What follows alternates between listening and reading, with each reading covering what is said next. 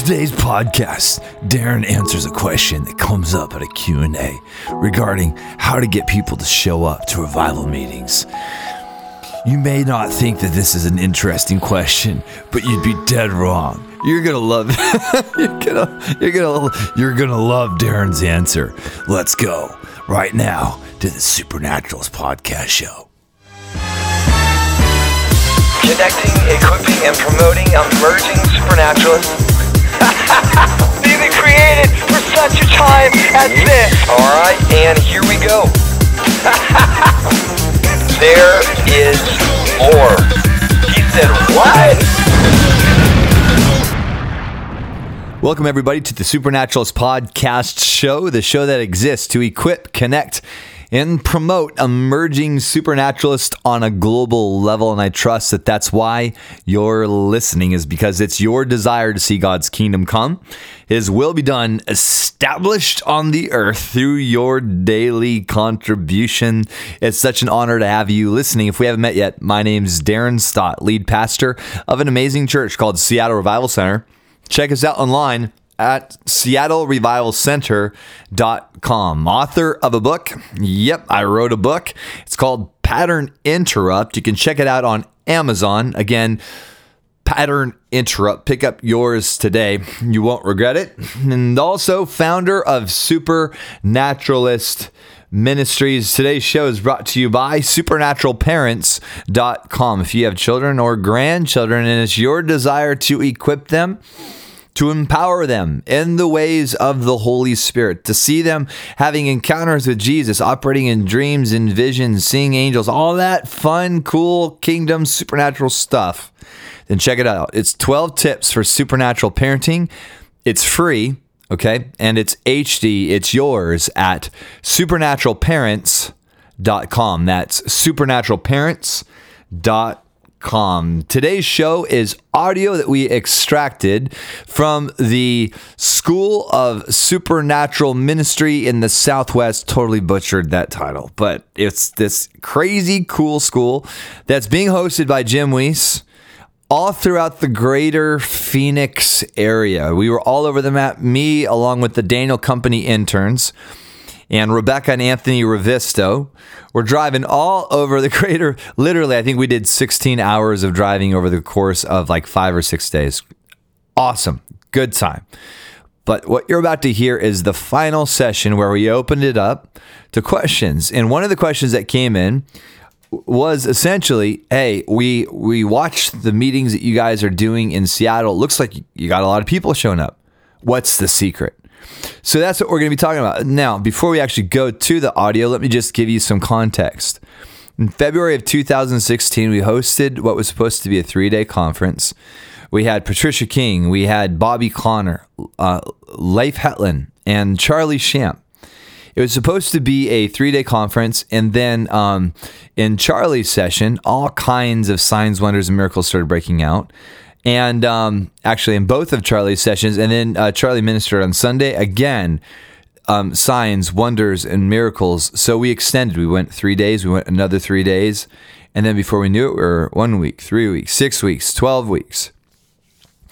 And now we're just about 2 years later hosting presence-centered meetings where the Lord shows up and people get saved, healed, delivered, receive revelation from the Lord, and we are having we're having a great time. Man, I tell you, 2016 was great, and 2017 was amazing, and we are just thrilled to engage with 2018 and everything that God has in store for us this coming year.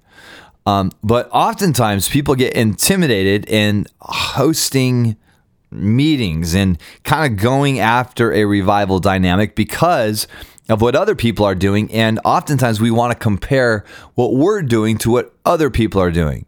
So I don't even get into this in the audio that you're about to hear, but I think it's just a great way to begin by sharing that it's so important that as you're running after the things of God, that as you're hosting the presence of God, that you have permission to be you, that you have permission to engage with your own DNA, with the own DNA of that spiritual community that you're gathering in. And so it's so important that we honor what God is doing in us individually and in us corporately within the distinctness of our own region. I do get into that a little bit, but it's even more important that we don't identify what God is doing in and through us by comparing it to what God is doing somewhere else and saying that it's awakening or it's not awakening or it's not revival because it doesn't look anything like what God's doing somewhere else. We serve a God who manifests in so many unique ways. And it's so important that we don't pigeonhole the presence of God into one form or one particular manifestation. That what God does in Seattle may look completely different than how it looks in your hometown. And nevertheless, it's important that you honor what God is doing in your region and that you talk about it and that you celebrate it without downplaying it because perhaps it doesn't look like IHOP or it doesn't look like Bethel or it doesn't look like Seattle. So, no matter who you are, no matter what your role is, no matter what your title is, no matter if you have a microphone or you don't have a microphone, that you know that you play a significant part in what God is doing and wants to do on the earth. Your role, your scroll, it matters. Yep. So with all that being said, let's dive into our Q&A. Yeah, bro, what's up? I'm curious. I watch you guys. Hey, what's your name again? Ted. Everyone say, hey, Ted. Hey, Ted. All right, what's up, bro? So I want you guys to Seattle Revival a lot. And you guys have a lot of people there, even from the very beginning. So what could you recommend to us to try and get more people? Did you have to advertise to get all those people there, or are they just already part of your church? Or? Yeah. So how to get people to come to your meetings? Free coffee and donuts. Yep. Bacon burgers after the meetings. No. It's just the camera angles, bro. It's trick photography. We splice in conference footage so it looks like the place is packed out.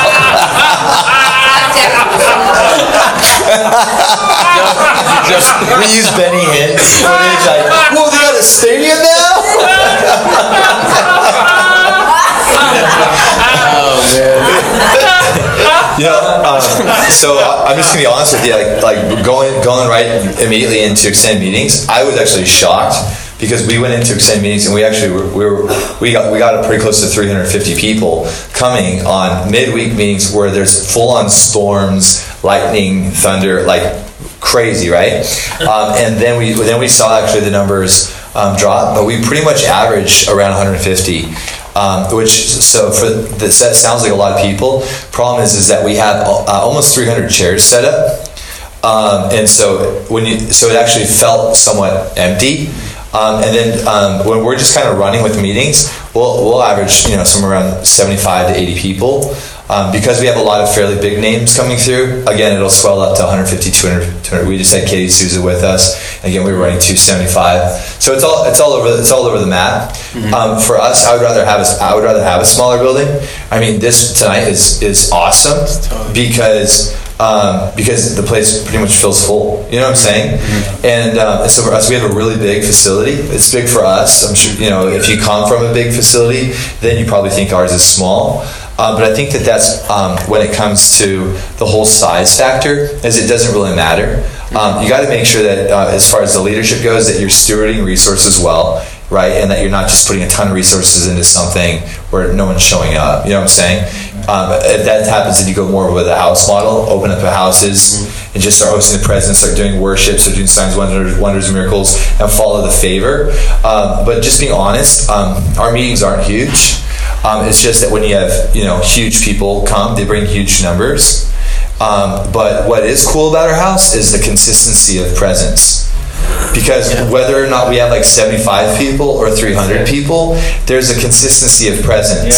So I can come and be really, really tired, and then I'll come into the presence, and I'll be awakened. I'll be like, yes, God, you're still here. Because if we come to a point where I come into the building and I'm tired, and and you're trying to press in, and it's just difficult, and you're like just trying to push and push and push, then at that point you're like, what are we doing? We got to kind of refigure this thing out, and we pull back. I could just keep talking, but don't be. It's easy to be discouraged by numbers, but rather than I think what you just look at is look at what your numbers are, and then find the best venue for that number of people, and then at that point forget about the numbers and get all your attention just onto God. Our question can't be how do we create atmospheres where people show up. The question has to be how do we create atmospheres where God shows up. And then we honor the presence of the Lord. We're honoring. And still there's a lot of excellence and accountability. So if stuff is not excellent, then we need to know. You know what I'm saying?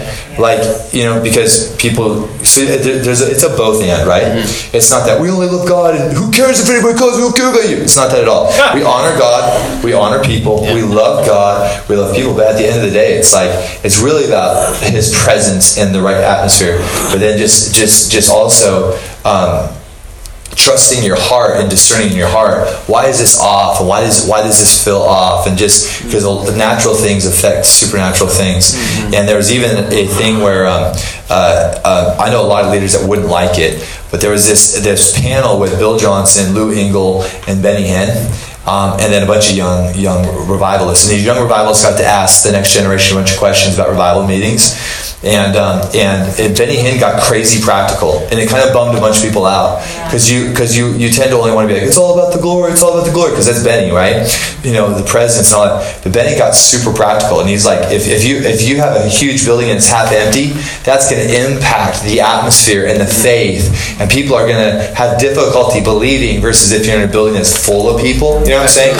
So I love how just crazy practical Benny got, and I kind of think that way as well. So it really is both and. It's having these conversations, and it's not just Jim and Tom. It's like the whole body working together to say, how do we create the kind of atmosphere where it just feels right, and like God's there, and people are wanting to show up, and it's just cool.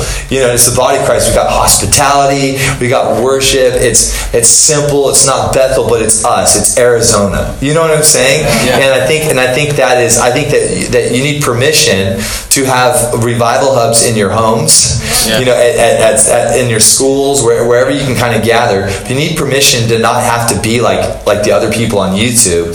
But you have to say, what could we do here that nobody else could really do? Like, who are we as a community with our unique kind of culture and our deserty kind of ways? You know what I'm saying? And then discover that and do that. And then if you're only going to have 2 people, then meet somewhere really, really small.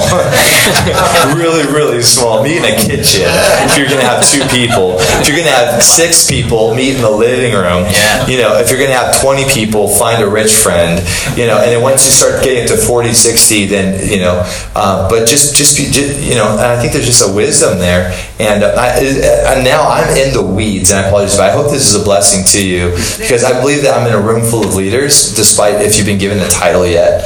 And so as a leader, think, how can I begin creating an atmosphere where the presence of the Lord comes, and who would like to come to this? And then just start churching wherever you want. Just start churching.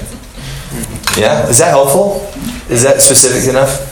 Awesome. Thanks, bro. Awesome. Yeah. What's another? Anthony, you want to add to it? No, it's good. All right, you do the next one. All right. Another question.